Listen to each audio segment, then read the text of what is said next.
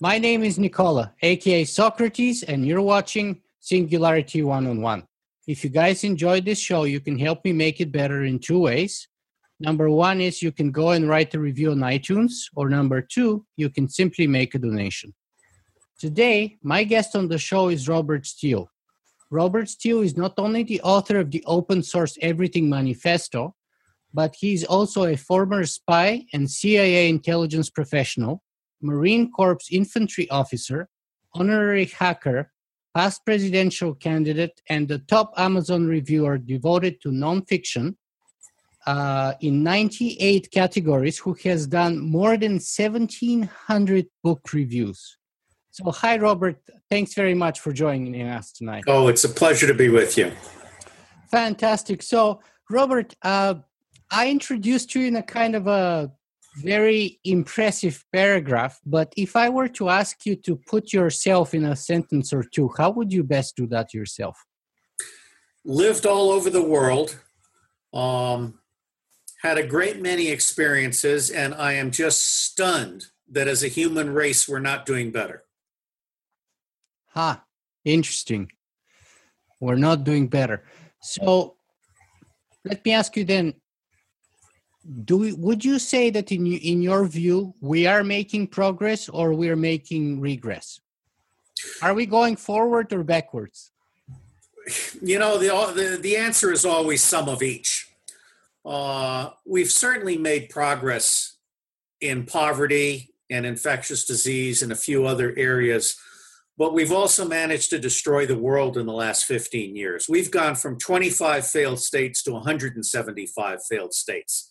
The policies of the U.S. neoconservative government, not just under the Bush-Cheney administration, but under Obama-Biden, have essentially destabilized the world. Europe is suffering 2 million illegal immigrants, and I predicted this in my second book in 2002. I basically said, if you don't take care of the poor will come to you. This is fascinating, and there's so many things I want to grab, and I don't even know which one to get first. But let me ask you this. You said 175 failed states. Can you please elaborate on that a little more? Well, I don't have the graphic in front of me, but if you look it up, just look up the number of failed states. My point is that the United States government has chosen to be the best friend of dictators rather than a champion of democracy. And so, for example, in Saudi Arabia, which has an unemployment rate of 29% among its young, we have chosen to allow Saudi Arabia to export terrorism in the form of Wahhabism. We've asked Saudi Arabia to create ISIS as a way of bringing down Syria, which is a totally unnecessary destabilization effort.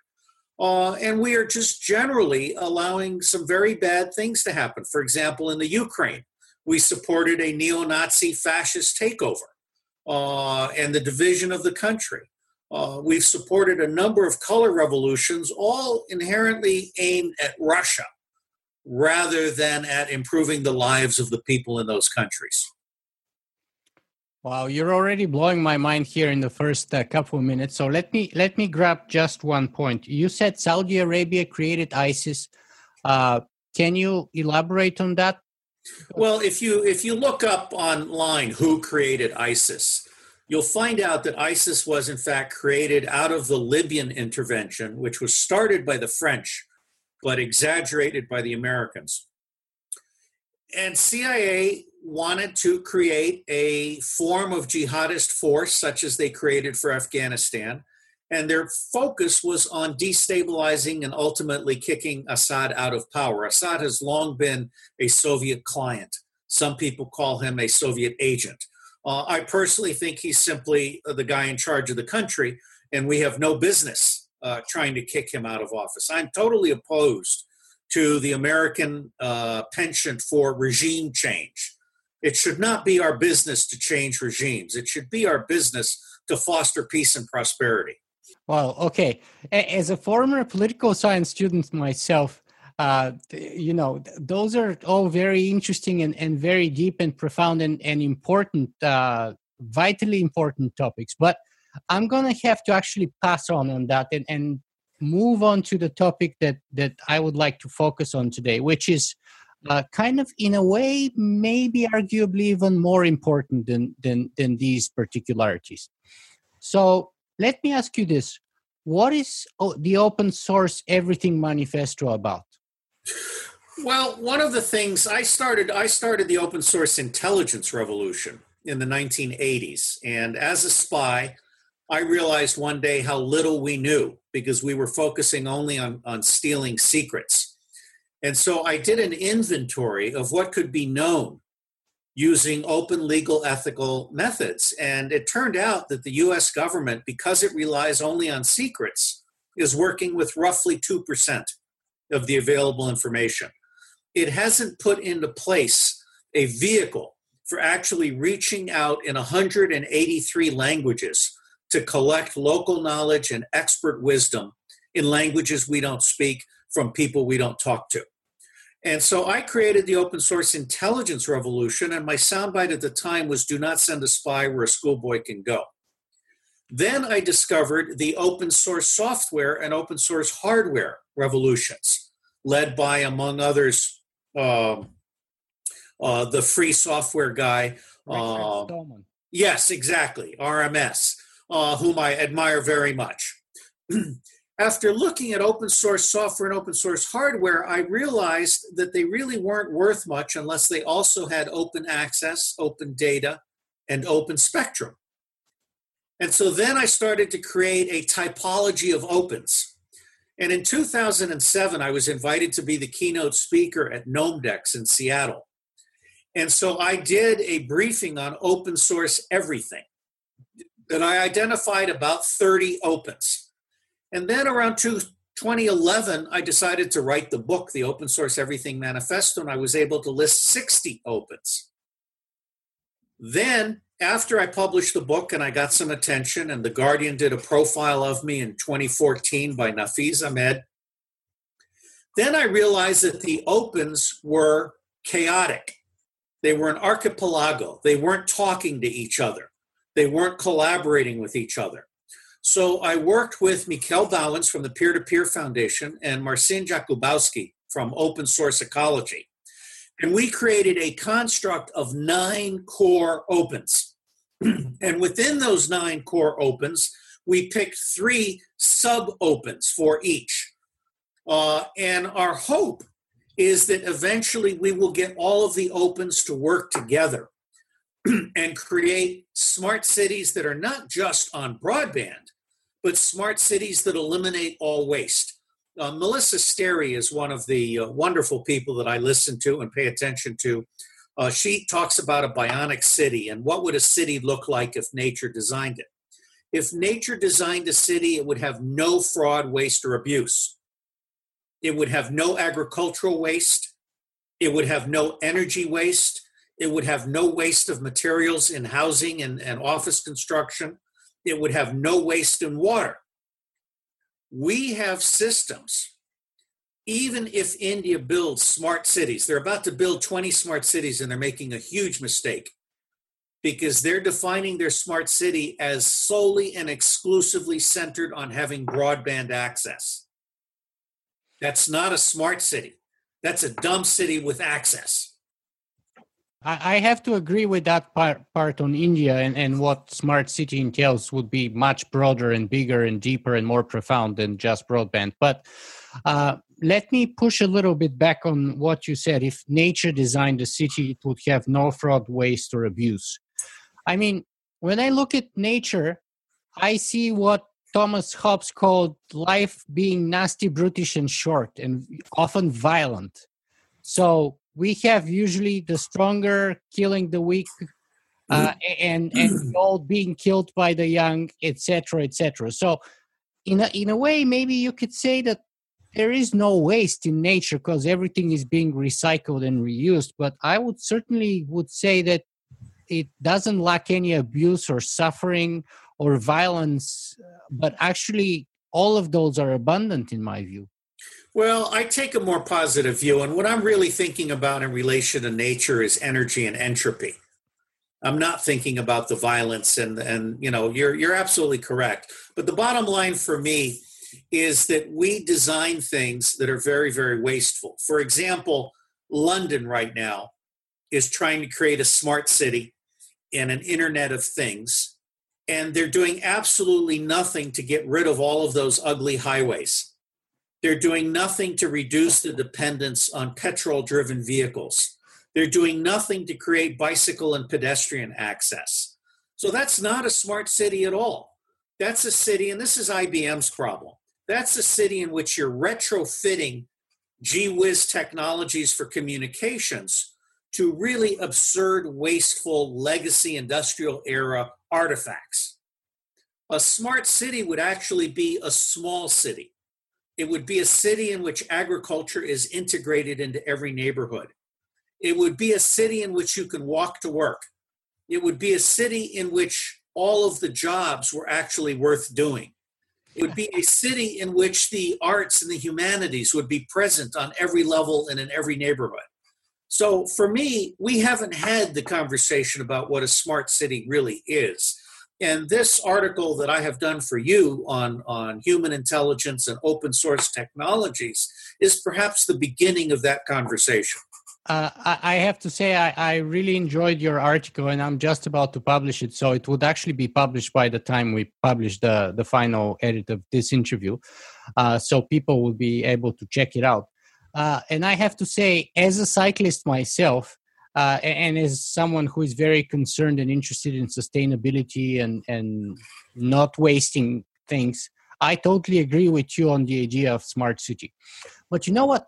Allow me to please roll back the tape and start at the beginning, because there is a kind of a seeming paradox between your background and what you're saying. So I want you to lead us through the story of what led you to be where you are, because basically you, in your book, even you say that in the 1980s you were a Republican, Reaganite believer in trickle-down economics.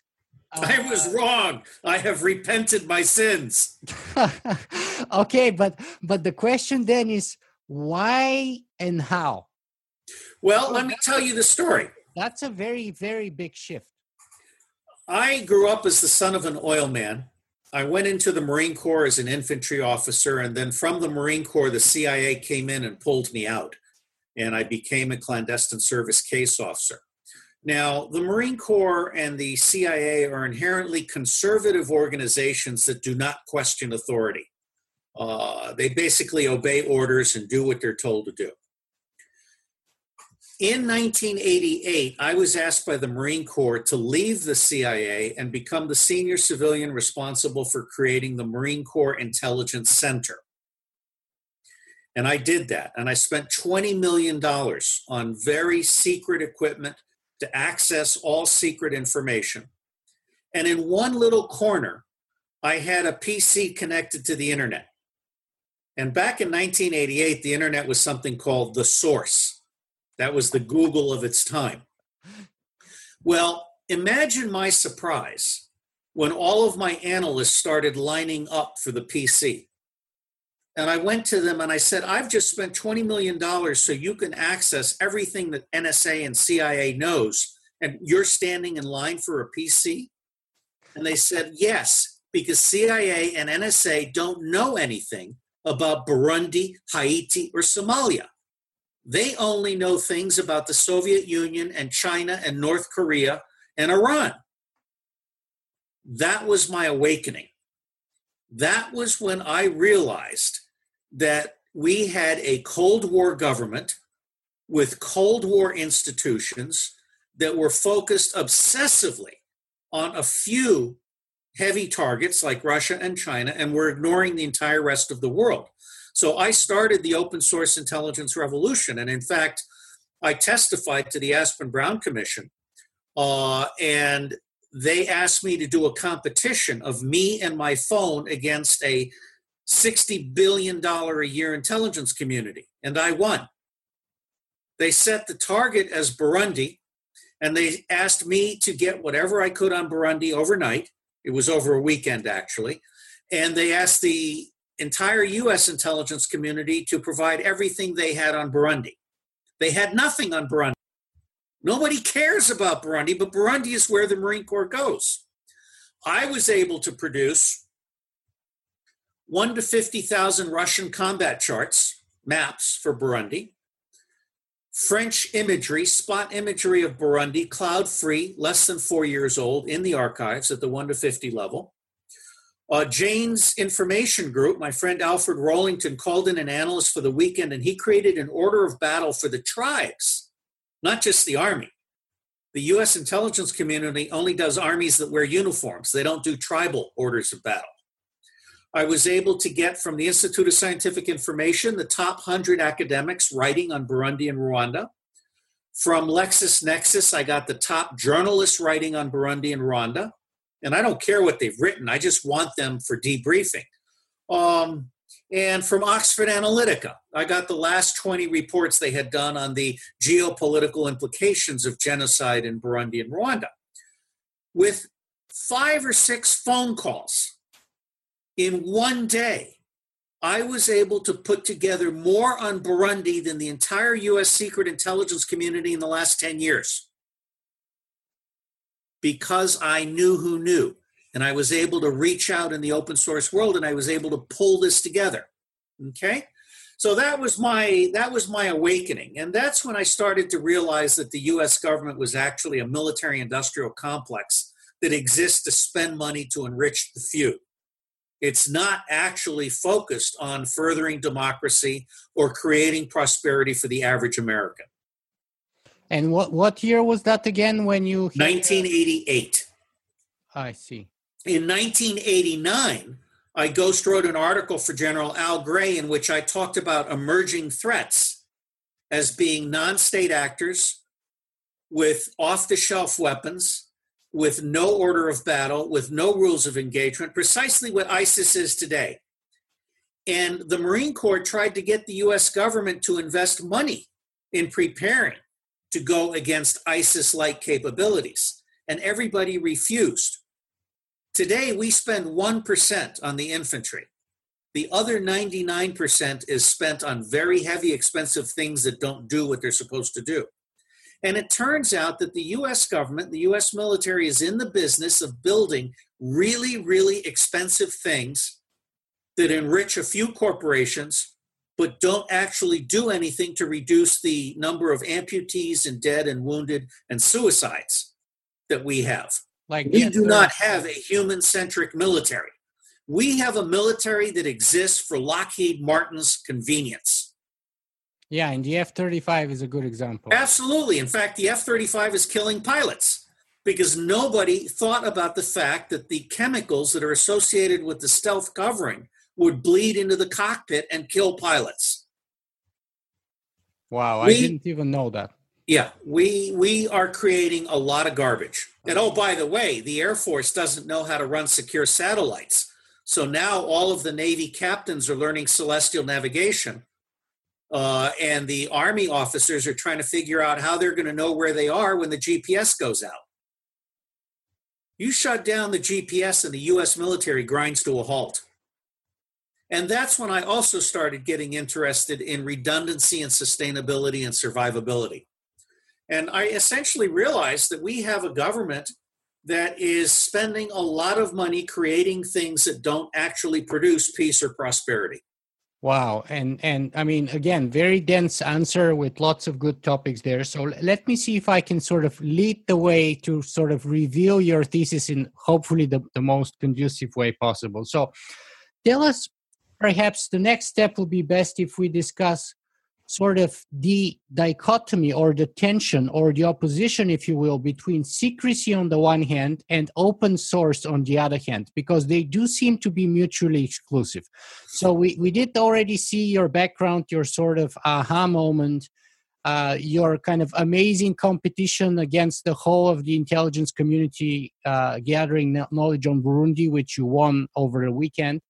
So now talk to us about the shift from secrecy into open source, and how is that reasonable or the best way forward? first, let's go back to the beginning of the U.S. secret intelligence community. People are only now starting to realize that Allen Dulles was a traitor. Allen Dulles went against Eisenhower and against Kennedy, and he single-handedly rescued the Nazi regime and much of the wealth of the Nazi regime. Allen Dulles helped Nazis escape justice. He imported thousands of Nazis, not just scientists, but leaders and people that had run death camps and so forth. We also captured all of the gold in the Philippines that the Japanese had taken from China and elsewhere, and then they buried in the Philippines when our submarines were interrupting the return of the gold to Japan. That gold, it's a story that's told in a book called Gold Warriors by Peggy and Sterling Seagraves. That gold became the Black Lily Covert Action Fund. And Allen Dulles used that fund to restore fascists in Italy, Japan, and Germany. And it became what's that? Guatemala, perhaps. Also, we love fascists. We love fascists in Indonesia as well. Essentially, CIA became something that Harry Truman never, ever anticipated. And Harry Truman himself wrote a letter in the Washington Post in 1968 that said that he had never intended for CIA to become a covert operations organization. But it was able to use secrecy under Allen Dulles to escape accountability. I have testified to the Secrecy Commission of Senator Patrick Moynihan. And I testified to the effect that secrecy 9 times out of 10 is not used for good reasons. It's used to avoid accountability, and it's used to do evil in our name without being discovered. Now, openness is actually important because openness is subject to audit. One of the problems with the secret community is that it believes in what are called bilateral relations. So, for example, the Americans will meet with the Germans one-on-one, then they'll meet with the French one-on-one, then they'll meet with the Jordanians one-on-one. And what happens is the two governments lie to each other. But because there's no third party present, there's no real quality control. Now, the neat thing about the openness environment is that it's multinational. And not only is it multinational, but you have 8 tribes. I call these 8 tribes of information. The academic tribe, the civil society tribe, which includes labor unions and religions, the commerce tribe, which is especially small business, government, especially local, law enforcement, media, military, media including bloggers like yourself, and then military and non-governmental.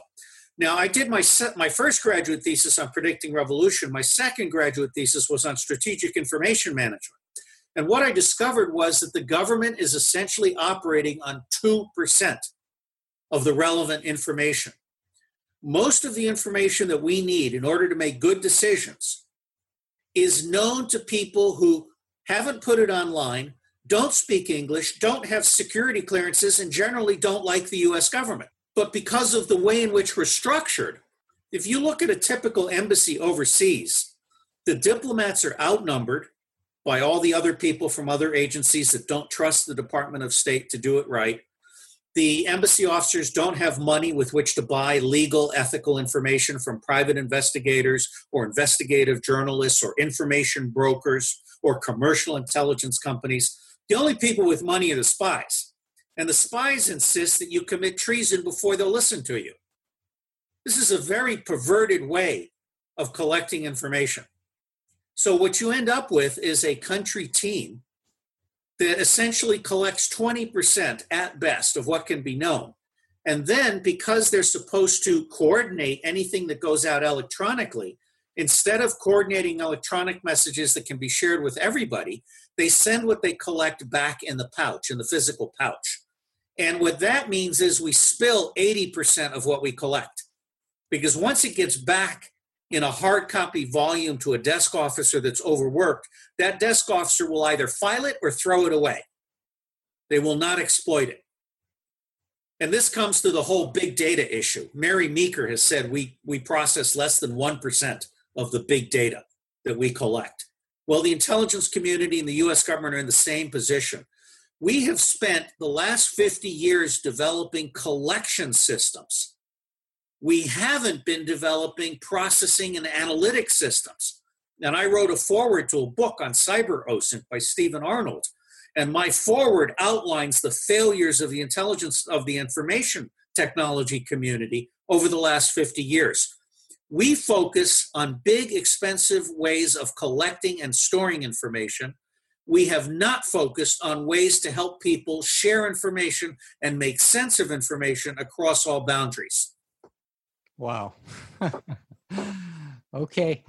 Fascinating. So basically, intelligence, as you describe it, is in a big mess. But let's perhaps define, what do you mean by the term intelligence when you speak of it? What is it that you're referring to? I'm so glad you asked that, because properly understood, intelligence means decision support. Data is a single element, whether it's a signal or an image or a text document. That's data.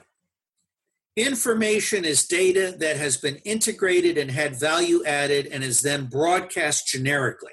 So, for example, a newspaper is information, where all these journalists have taken all these sources of data, they've created these generic articles, and then they broadcast them. Intelligence is decision support that seeks to answer a very specific question by a very specific decider or decision group. When I was lecturing in Spain, one of the things I found was that when I asked people who is the client, they would say, oh, well, IBM is the client, or the trade ministry is the client. I would say, no. The client is the specific human being that is going to be making a decision.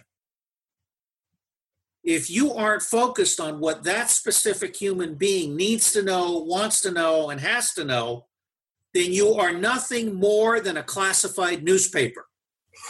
Mm-hmm. Mm-hmm. So we've described how intelligence as is fails today. We've defined it. Now let's take the next step. What is open source intelligence as being distinctive from secretive, classic, traditional intelligence? Well, one of the dirty little secrets of the secret intelligence community is that it doesn't really produce a lot of useful information.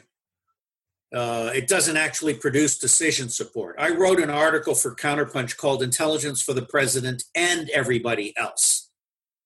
The CIA, for example, does not produce useful decision support for the Department of Agriculture, the Department of Energy, the Department of the Interior, the Department of Housing and Health and Human Welfare. It doesn't do decision support for the rest of the government. And part of the problem, which is understandable, is they think that they're in the business of secrets for the president. And they believe that open source intelligence should be done by the customers themselves. And that's a mistake. Because the craft of intelligence, I've written 10 books. One of my favorite books is my second book, The New Craft of Intelligence, Personal, Public, and Political. More recently, I've written a book called Intelligence for Earth, Clarity, Diversity, Integrity, and Sustainability. And that's more or less my magnum opus. And it has over 1,500 links in it. So if you buy the Kindle version, you can then link to all of my book reviews and all of the other documents that I support it with, okay? The craft of intelligence is about having an objective professional group that is able to craft a requirement in partnership with the person being supported. That's requirements definition. Then they do collection management. They know who knows. They go out and they pull in all these sources from many different places. And this can also be done discreetly, whether you're doing it open source or closed source. Then they do processing, man-machine processing. And one of the problems that we have with machine processing is that I was ignored. In 1988, I told the General Defense Intelligence Program Committee that we had to have geospatial attributes on every datum, or we would never be able to do machine speed visualization of all data all the time. We still don't have that, okay? So machine processing is actually severely limited for lack of these geospatial attributes on every datum. and then you do man processing. Now, one of the problems that we have in the both the intelligence community and the customer base is we have a mix of young people and political appointees, not subject matter experts. I wrote an article for the U.S. Institute for Peace in 1997, and we talked about the chasm, the gap between people with power and people with knowledge. That gap is now catastrophic. Decisions are made in Washington on the basis of who has paid for that decision, not on the basis of evidence or the public interest.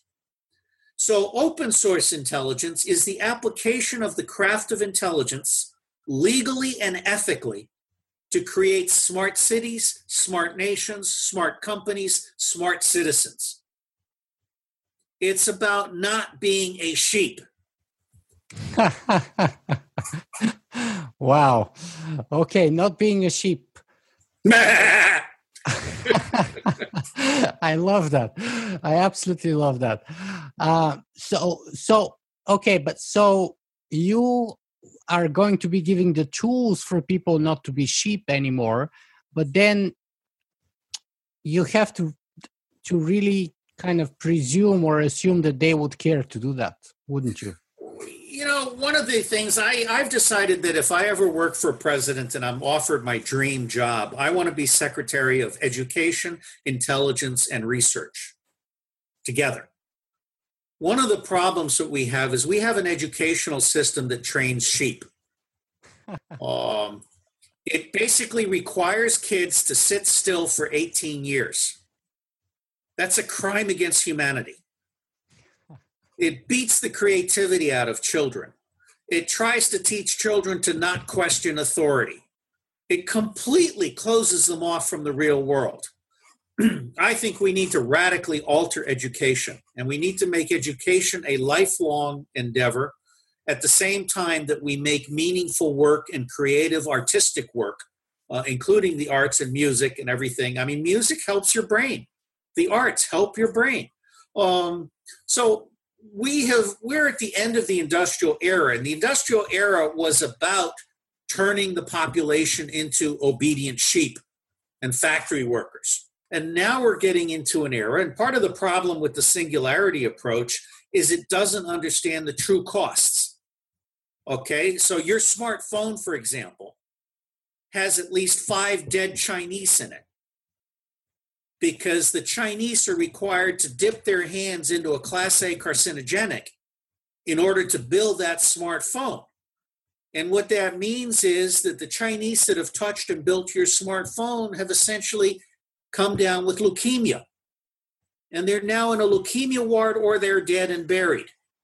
So there's a human cost to the singularity that has not been properly evaluated.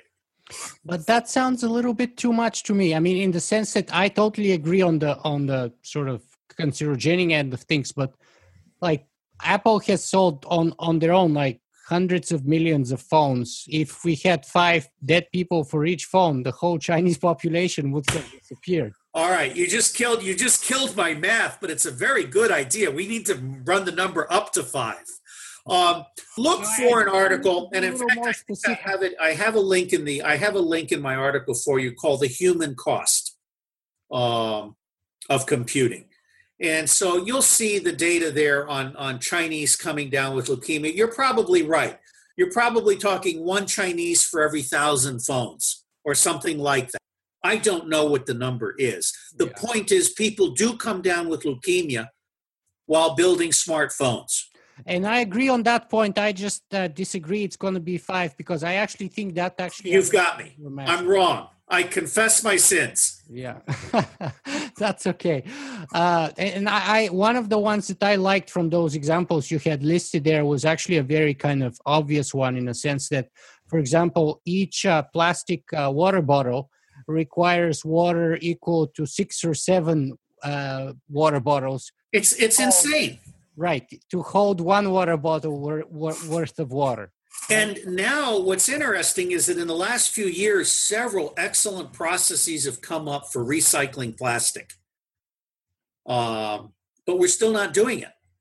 there is just this attitude of waste. I think the day is going to come when trash dumps become gold mines. That's part of the singularity crowd, though. I like that. I didn't know that. Yeah, the sort of the fact that there will be lots of treasure buried there for recycling and for future entrepreneurs. At least that's one of the ideas, anyway. That's a good one. Will pan out and how and when is about to be seen, at least to the scale, to the exponential scale that we're hoping it will be. But I'm not seeing it yet, and I'm on your side to the extent of waste and sort of negative externalities that we see in the exponential production of many of these things. Well, let's talk exponential and scale. One of the reasons open source engineering is so important a concept is because open source everything engineering is also distributed, no barrier to entry engineering. So this means that anybody can recycle waste. Anybody can be an entrepreneur without having to get a lot of capital investment, without having to create large organizations and fixed plants and things like that. So the whole concept behind open source everything is that you have open money, open politics, open standards. You have open energy, open food, open water. All of this is a way of unleashing entrepreneurial capabilities among humans. Yeah, and I agree with you on that end, and I have huge problems personally with the patent system as it is right now, etc. But the classic counter argument to that is of course the issue of innovation and or the incentive to innovate. So how do you address that? Like, if we open source everything, people say no one would be innovating anymore because people don't have any incentive. I don't think that's true. Now, I will grant you that there is still a lot of struggling about open source revenue models. The way that I'm a good example of that myself. No, I understand. And one of the discussions I've had with the open source software guys is that essentially the open source software that they create is in theory a calling card. It's an example. It's a way of announcing themselves. And then in theory, they get paid for being part of a larger team that goes on to migrate and transform and so forth. There's actually a number of open source revenue models, and what they all seem to focus on is that the money is not made in the foundation, but in the finish. It's made on the edges. I myself have not been in a normal job since the 1st of January 2008. I have been working on the edges, on the margins. Today I gave a briefing for $1,000. And it's a very uncomfortable existence. It's a very unpredictable and fluctuating. Yes. Now, part of this larger concept is a basic income for everybody. In an open source world with an open government that is totally honest and transparent, you would no longer have the concentration of wealth. You would no longer have the tax avoidance of the very rich. You would, in fact, have more than enough wealth for everybody. If we had gone into Afghanistan and Iraq with all of the money that we spent destroying those two countries, and we had instead given everybody an annual salary and created 2-story houses with swimming pools and water and electricity and free internet for the kids, the Middle East would be a better place today.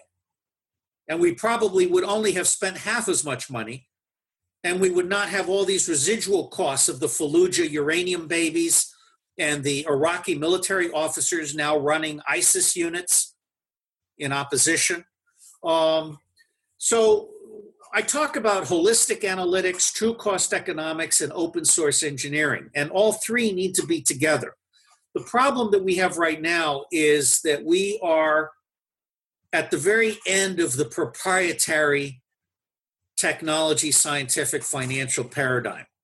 And that's the paradigm which says everybody's a slave and I own the intellectual property and I can sell it and profit and become a millionaire. And do you think we are at the end of it? Because international treaties like, for example, TIPA, most recently. TIPA is a crime against humanity, and anybody who voted for that should be impeached. Well, the Canadian government, believe it or not, is kind of considering it now, and I'm a huge opponent of them doing it. But that was negotiated in secret by the previous government, and I don't even understand. It was negotiated in secret. It has secret clauses. It is essentially a fascist treaty. It allows corporations to tell governments what to do. And sue them and force them to do stuff in their own country. Look, one of the really cool things about the future is that absentee landlords have no standing. The day is going to come when all these big agricultural tracts are taken over by individual human beings. And there is going to be nothing that the big agricultural landowning companies can do. They're literally going to lose their land because it's not their land. I believe in the French and the Mexican system of community land ownership. This is the original indigenous Native American concept. So that a family can have a 100-year lease that is transmittable forever to other family members. But it cannot sell the community land. It can use the community land that is assigned to it to make a profit, but it cannot do any harm to the land. So, for example, no Monsanto GMO seeds, no pesticides. You know, there's a book called 1491 that says that the average Mayan head of household had to work 60 days a year in order to support a family of 5. The rest of the time, they were doing arts and crafts and killing each other. Okay, so again, many things there. But so if TIPA is what it is, then it seems to me that regime that you're saying is coming to an end. I think the way I see it is pretty strong and powerful and perhaps ever present and overwhelmingly so even. It's an illusion. It's an illusion that has been carefully crafted using movies and the media and the educational system. There's a wonderful cartoon of the 99% standing on a plank, and the other end of the plank is out over the Grand Canyon.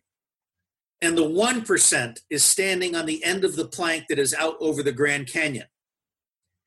And on the 99% side, one of the 99%ers turns to the other 99%ers. He says, "Why are we standing on this plank?" That day is coming. Well, I sure hope so. But then the concern is, of course, how does that look like? Because there's many ways, shapes, and forms that can come at, and there's many alternative visions to the world that can come from. And I think the answer to that, I've read a number of books on self-determination and secession. Quebec, for example, I believe will be its own country within 5 to 10 years. Catalan will be its own country within 5 to 10 years. Scotland will be its own country. Hawaii will be its own country within 5 to 10 years. There are 5,000 secessionist movements around the world. There are 27 secessionist movements in the United States. Vermont, Alaska, Texas, Hawaii, and a portion of California, and also Oregon and Washington, among others. Long Island. New York City has talked about leaving the state of New York. But my point is, I think eventually we're going to get to a world in which diversity is appreciated again. We have centralized too much. I think we call that Canada, where I come from. But anyway, that's, of course, a partial point of view. And I don't see I see what you're saying, and I agree with most of it. The Quebec example, I kind of tend to disagree with, because most of the young people that I talk to today from Quebec are not concerned with that issue as one of the major issues of our time. They're more concerned with the ecology, with the economy, with security, with their future job prospects, with things like that. And probably, Quebec as a sovereign state is not probably even in the top 10, and certainly not in the top 5 as far as I can tell. But the other ones maybe I see that more in Catalonia, for example, of what you're talking about, and we see lots of recent signs of it.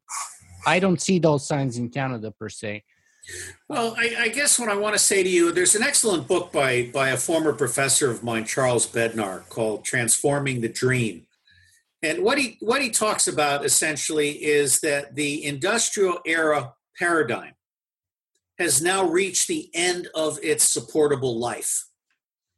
We're going to see increasing collapses. I'm looking for an economic collapse in the United States in the next year. I'm looking for a collapse in Europe. We've had 2 million illegal immigrants go to Europe in the last 2 years. 2 million. Okay. So what's happening now is that governments are no longer legitimate in the eyes of a majority, and you have concentrated wealth. And I don't have it in my article for you, but I can certainly share it with you. The most popular graph on my website is the preconditions of revolution graphic, because it outlines all of the things that can go wrong in political, legal, socioeconomic, ideocultural, techno-demographic, and natural geographic terms. And what's happening right now in the West is all of those conditions are present. Do you think that the situation in Europe and the United States and Canada is all the same? Because I see... No, they're all different. Right. That's how I see it. I see that first coming probably in the United States, if anywhere. And secondly, is that necessarily a good thing or not? Well, going back to your comment about nature being nasty and brutish, if the United States government is so stupid as to not focus on the well-being of its population, then all of the chaos that occurs in the United States has been brought on by the U.S. government. And what's going to happen is the states are going to devolve. They're going to begin nullifying federal regulations. They're going to be ending federal ownership of land. The federal government was intended to be an administrative convenience. It's the United States of America, not the United People of America. It was the states that created the federal government. And I believe the future is going to eventually see the federal government forbidden from owning land or taxing citizens directly. And the states will be providing apportioned funding for services of common concern. And I expect the U.S. military to be cut back, not quite to Canada's scale, but I expect some major cuts in how we spend money. I expect an end to borrowing. I expect a balanced budget. We've literally been living a criminal dream. Okay, but to me, what you're saying sounds like, from a former political scientist as I am, the definition of a state is that body which has the monopoly over the organized means of violence in a certain geographical area. Well, McIver wrote a wonderful book, The Origin of the State, and he talks about a number of functions, not just the ownership of violence. Chris Hedges wrote a book recently on wages of rebellion. And of course, Russell Brand has written a wonderful book on revolution. Revolutions happen when three things come together. Russell Brand? What? The comedian Russell Brand? Yes. He wrote a book that I reviewed on revolution. I like it very much. Three things are coming together. The first is concentrated wealth, together with unemployment that is no less than 23% in the United States today. In some groups, it's 40%. Single moms with a kid, people of color, young people with new college degrees, and older guys like myself, it's 40% unemployment. Okay, so concentrate. Why the official statistics are so different? Because the government lies. Government doesn't count everybody that's given up looking for work. It doesn't count people that are holding 3 part-time jobs with no benefits. It's literally a theater. I mean, Chris Hedges wrote a wonderful book called Empire of Illusion, The End of Literacy and the Triumph of Spectacle. More recently, he's written a book called Wages of Rebellion, which contains the third condition for revolution. The first two are concentration of wealth and illegitimate government in the eyes of the people. The third is when the military and law enforcement stop enforcing the law and no longer support the elites in their control of the population. We're very close to that point. But to me, that sounds like a very concerning thing still, because to me that sounds like a civil war. I mean, one of the French revolutionaries, I can't remember who it was, but he said revolution is a bloodthirsty monster that once let out, you cannot easily put back in. It's true, but all of them got guillotinized in the end. Well, let me point out to you the difference between a civil war and a war of secession. A civil war is one in which you're trying to become the owner of the state and have a monopoly on violence and be in control of everything. A war of secession is much easier to win. A war of secession says, do what you want, I'm out of here. You no longer have authority in my state. Take the state of Texas, for example. That is a state that could very, very easily kick the federal government out, and there is absolutely nothing Washington can do about that. Really? But Washington commandeers the army. Texas just has some militia. Texas has the Texan National Guard. And I think you will find that 2 out of 3 U.S. soldiers will not fire on U.S. citizens. I hope so, but I'm not sure about that, because if you look at the 1960s, there was this famous case, I forget which university was it at, when the Marines... Kent State. Right. And people got killed, and those were protesters, and many of them... One person got killed, and it created national outrage. Look, the times have changed. I mean, the videotaping of Rodney King. Look how many black people get shot all the time. And what is happening now is that the police are now under scrutiny. I mean, the police killed 140 people in March of last year. What's happening is that the internet is making cell phone cameras a major resource for citizens. And it is helping share outrage. Where I think we're going, and I'm actually optimistic because, for example, Lady Lynn Rothschild ran a conference on inclusive capitalism. That's code for stop the pitchforks. There are Silicon Valley billionaires who are talking about redemptive capitalism. That's code for stop the pitchforks. Yeah, Tony Blair used to call that also capitalism with a human face and so on. Or compassionate capitalism. Frankly, I think capitalism is a bad term that should be expunged because laborism is the human side of it. I think we need to reorient our economies to people and communities. And we need to get away from these huge supply chains that have absolutely no respect for true costs. If you look at it took one of my guys a whole year to identify the true costs of a single cotton t-shirt. And I include that in your article, in the article that I did for you. Yes. I mean, a single cotton t-shirt has X gallons of water and all this fuel and toxins and child labor. We need to start doing more localized manufacturing. I mean, Buckminster Fuller was the first person to say that most people's jobs are not worth the petrol they use to get to and from work. That's a very profound observation. I would agree with a couple of street blocks in New York City, and here in Toronto we call it Bay Street, by the way. We don't call it Wall Street, we call it Bay Street. I would agree with that mostly, but I don't know. Especially for the Texan example, going back again to it, I mean, I don't see Texas going to laborism anytime soon myself. I see Texas, even if it succeeds, being very kind of laissez-faire, hardcore, Baptist Presbyterian capitalist. Laissez-faire is the key term. Live and let live. But laissez-faire is kind of the libertarian pro-capitalist moniker, isn't it? Yeah, and one of the concerns, I was going to run as a libertarian candidate for president, but it became clear that they didn't want me.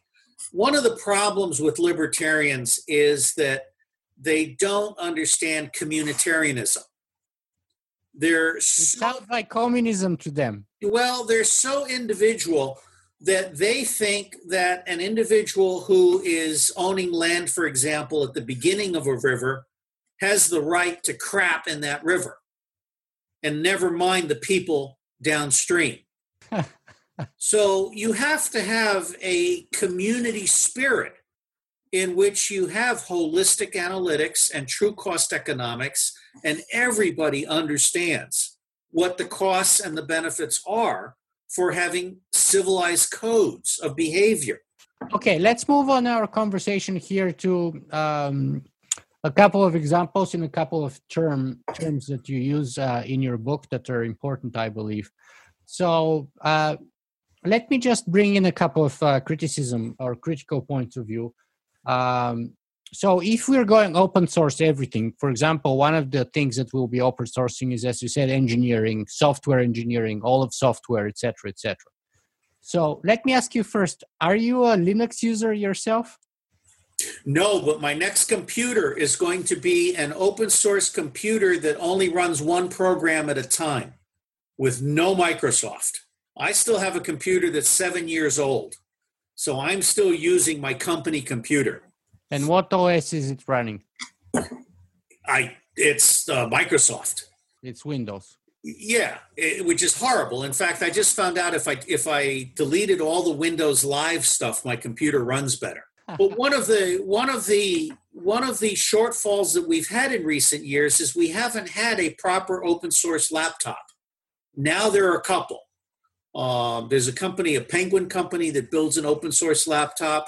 There's another company that just came out, and they build a laptop in which they advertise that every single software and hardware has no backdoors.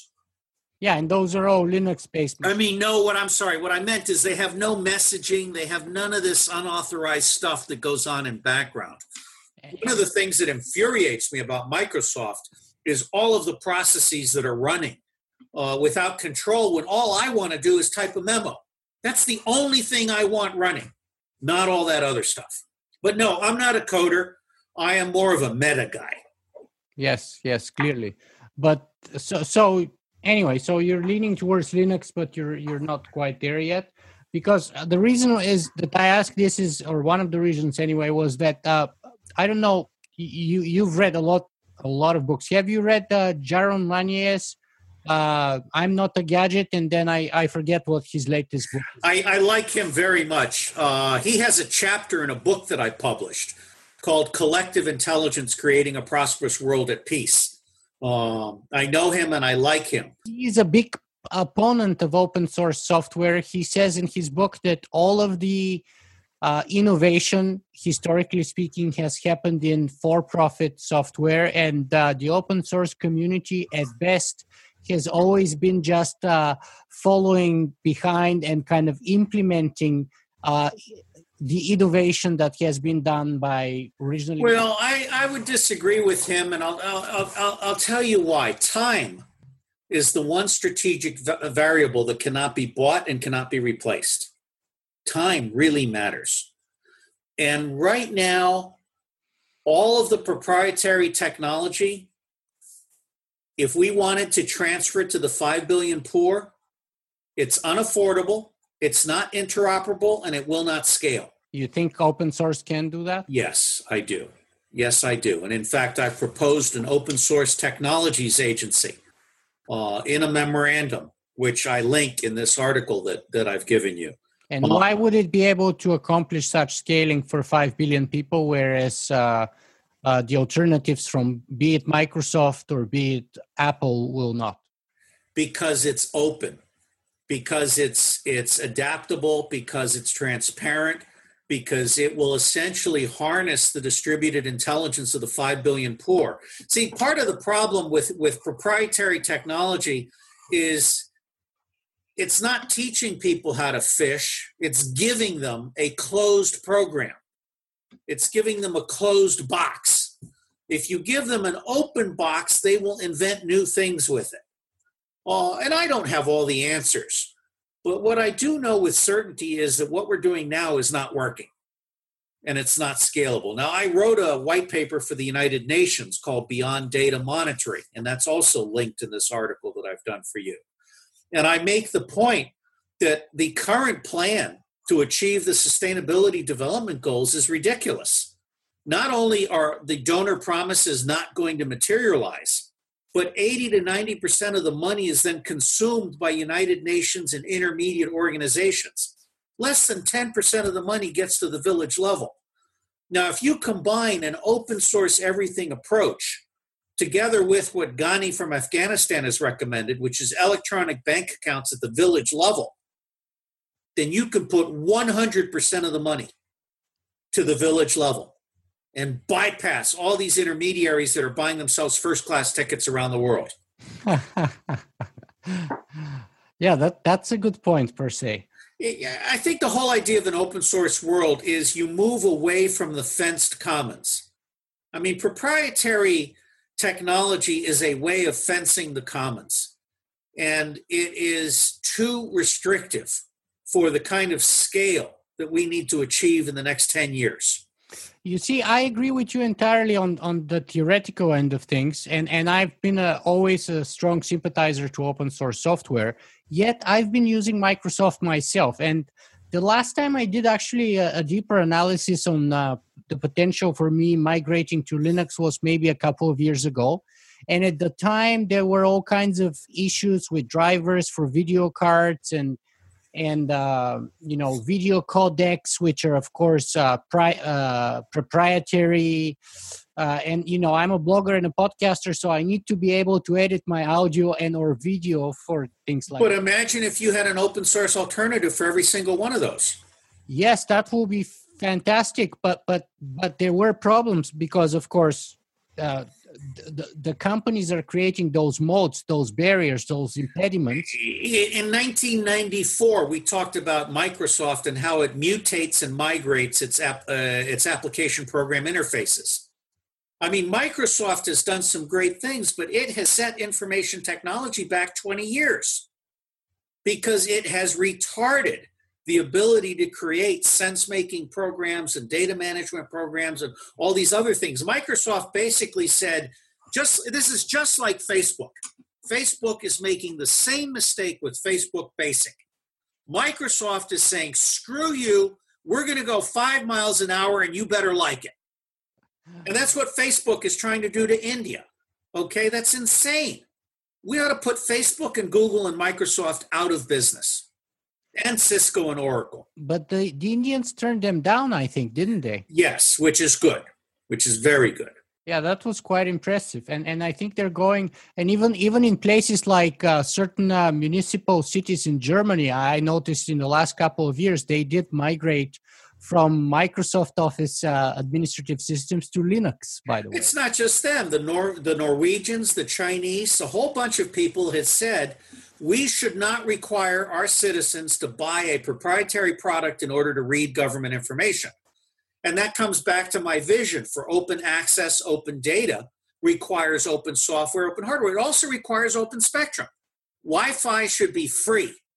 Or this new thing, Li-Fi, with the light bulbs. It's wonderful. Tell us a little bit about what you call the panarchy model. Can you unpack that for us? The what? Panarchy.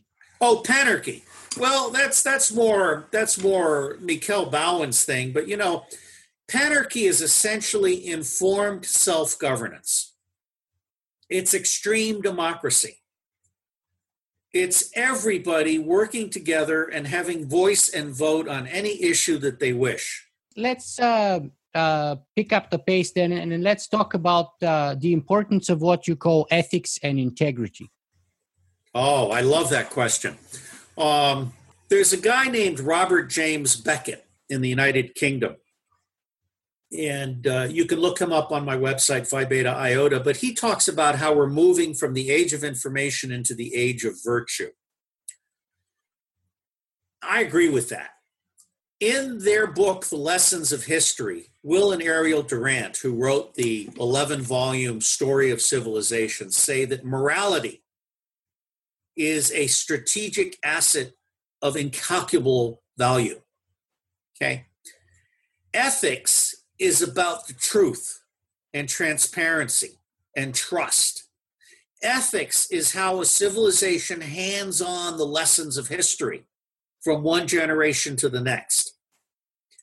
Ethics is the cultural code for getting the most out of any group in any situation with the least amount of damage and the least amount of waste.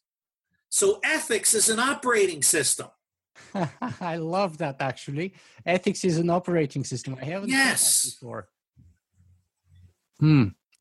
I like that very much. Interesting. That I would have to ponder on that, and maybe I'll steal it from you. Since you drew that out of me. That is the first time I have ever said that.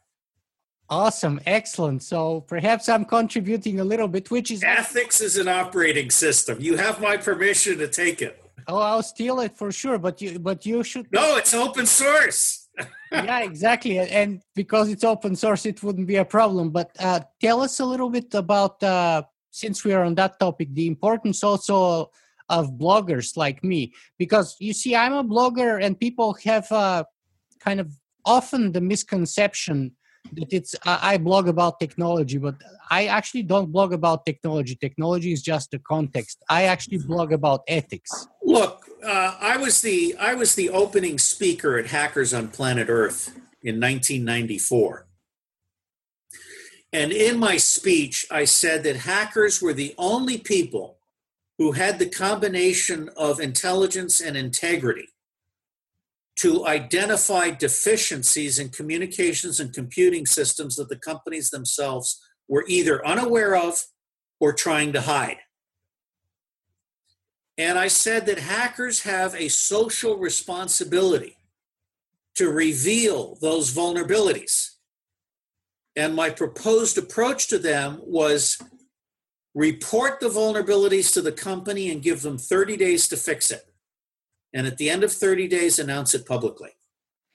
So since you're mentioning that social responsibility, that means that you actually would be seemingly in support of people such as, for example, Julian Assange or even Edward Snowden. Yes. And let me point out, I think Edward Snowden is a CIA operation approved by the White House. That kind of blows my mind now. Well, we could talk about that. Look, Snowden was a nobody. He went from being a security guard to being a CIA technical specialist to being placed by Booz Allen in Hawaii as a contractor. Snowden, and I've met his parents. I like his parents very much. They're loyal, patriotic Americans. Snowden has all the signs of being a classic operation. And our State Department is stupid. But they're not so stupid as to take Snowden's passport away so that he has to stay in Russia, unless we want him to stay in Russia. That's an interesting point. Okay, well, that's another point I need to... Look, the bottom line is everyone has different motivations. I like to quote a CEO in New York, Bob Seelert from Saatchi & Saatchi Worldwide. He says, until you get the truth on the table, no matter how ugly it is, you're not in a position to deal with it. And one of the problems that we have with Western governments and Western banks and Western corporations is that they lie as a persistent characteristic of how they do business. The war in Iraq was based on 935 now documented lies. There's a book by that title, 935 Lies. And what it actually talks about is the loss of ethics in politics.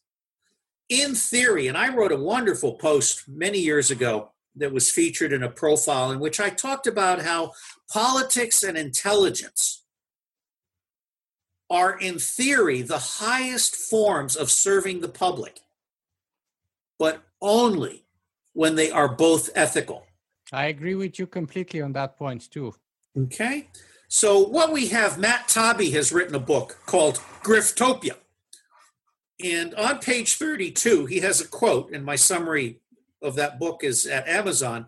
in which he says that what we have now in the United States is a state of grifftopia in which political crime and financial crime have merged. The reason political crime and financial crime have merged is because the citizens have abdicated their responsibility for paying attention. Now, when I spoke at Gnomedex in 2007, Gnomedex is a conference of bloggers, I suggested to them that they attach themselves like leeches to individual corporations and individual issues, and that they become citizen intelligence minutemen, which is a phrase that Alessandro Politi coined in 1992 when he attended my first conference on open source solutions. So in the ideal, every citizen should be a citizen intelligence professional who is focused with laser-like intensity so that they become the world's top expert on X, Y, or Z, and nothing escapes their notice. I want to do for open source what Linus Torvalds did for Linux. In other words, I want all the poverty authors and all the citizens observing poverty to be part of one massive global brain poverty slice. The same thing for infectious disease, the same thing for environmental degradation, the same thing for potholes. I mean, there are now wonderful apps where a citizen can tap their phone and report a pothole. I want to create the world brain. And in fact, I have an essay on saving civilization. Well, tell us a little more about what the concept of that world brain looks like. Well, I own 3 of the URLs, worldbrain.net, .org, and .com. And I have a graphic on the World Brain. Basically, worldbrain.net should be permanent identities that also include anonymity and privacy and rights and security. And worldbrain.org should be like the global library that's free to everybody. Worldbrain.edu should be global education, one cell call at a time. So I don't care what it is you want to know, you should be able to get it in a 5-minute video that is directly related to the moment of time.